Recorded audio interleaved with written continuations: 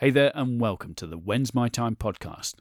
I'm Aussie Air, founder of whensmytime.com, and I aim to be your boss's worst nightmare.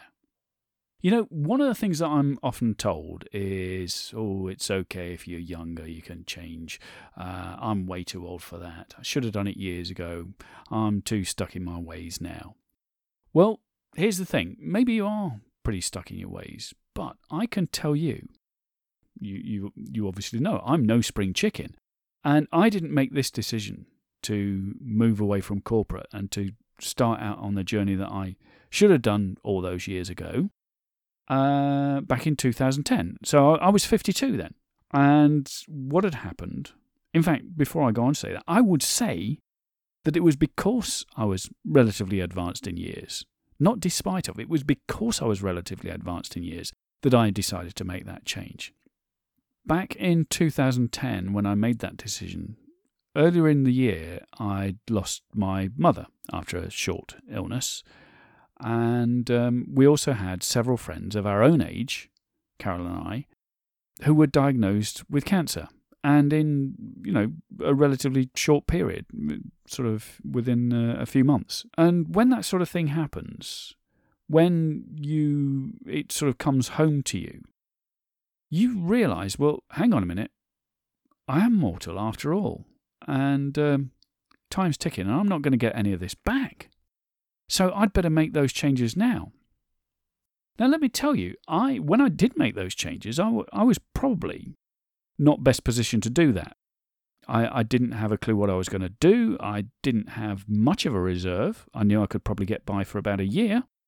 But my retirement wasn't sorted out or anything of that sort. I mean, I was 52. But it was because up until that point, I hadn't lived the life that I felt I was supposed to be living. I tolerated my existence. Does that sound dreadful? Let me temper that. I tolerated my working existence. I was more than happy in my home life. I mean, I can't believe how fortunate I've been. Carol and I now have been married 35 years, and I doubt there will be another 35, but it'd be wonderful if it was. Yeah, no, why shouldn't it be another 35? We're not that old yet. So it'd be wonderful if we had a minimum of another 35 as far as I'm concerned, although I hope Carol feels the same. And we've got two great sons. Could not be prouder of them. So from that point of view, fine. But from the point of view of my working existence, which after all was most of my waking time, I was tolerating it. And that's not the way to go through life, is it? Tolerating life. No. We're here to live life to the full, to live an exuberant life. And that's why, at the age of 52, I took that decision. And I would really urge you not to hide behind the fact that, I'm too old now. Too old to change my ways. Too old to learn new tricks. Gosh, if I can tell you, I am the most non-techie person you will ever wish to meet. Seriously. I was in my 30s before I learned how to change a plug. So I am seriously the least techie person that you will ever wish to meet. Yet I have mastered, is probably too strong a word, but I can do so much more now since I broke free of corporate life. And why is that? It's because I had to. I had to learn how to build a website. I had to learn how to record and edit videos. I had to learn how to record these podcasts. So many skills that I had to learn.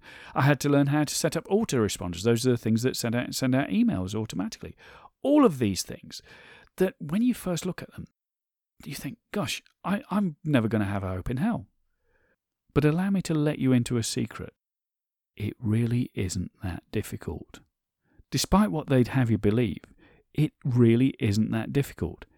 Anybody can learn how to... Look, if I can learn how to do it, anybody can learn how to do it.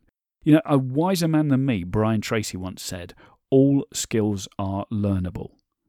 Once I heard and understood it, shall I say, that's the important thing, it's understanding all skills are learnable. What does that mean? It means I can learn them.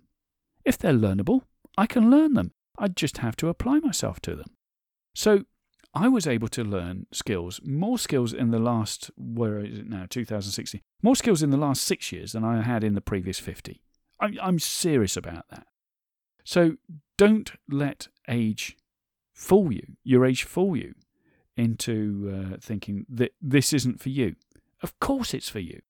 If you have a knowledge that's burning deep inside you that you weren't cut out to exist by working a 9 till 5 or more likely an 8 till 6 or even longer day for somebody else, and in the process giving up on your own dreams and your own goals. You weren't cut out for that. No. You have a purpose. You have a purpose to serve. And it's your duty, I'd say, to find that purpose and to learn how best to serve it, and to serve as many people as you can with it. Because if you don't, it's us that you're depriving of it. It's everybody else that you're depriving of the gifts that you have.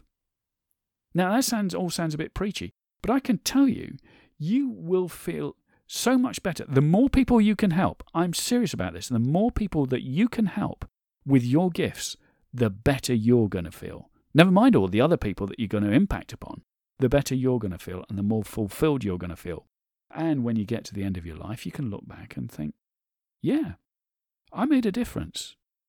I gained significance. Now, I talked about that the other day, didn't I? Significance. And that is huge. I can tell you, that's my intent. It's to gain significance. I'm not making the argument that I've gained significance yet. Not at all. I know that I've got a long way to go on that. But that's what's so exciting.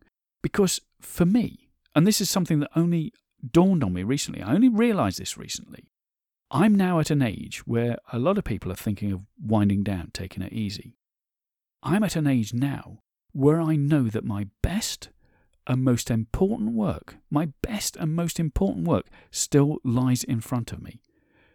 And I can't tell you how excited that makes me feel. So how about you? Where's your best and most important work? Is it behind you or is it in front of you?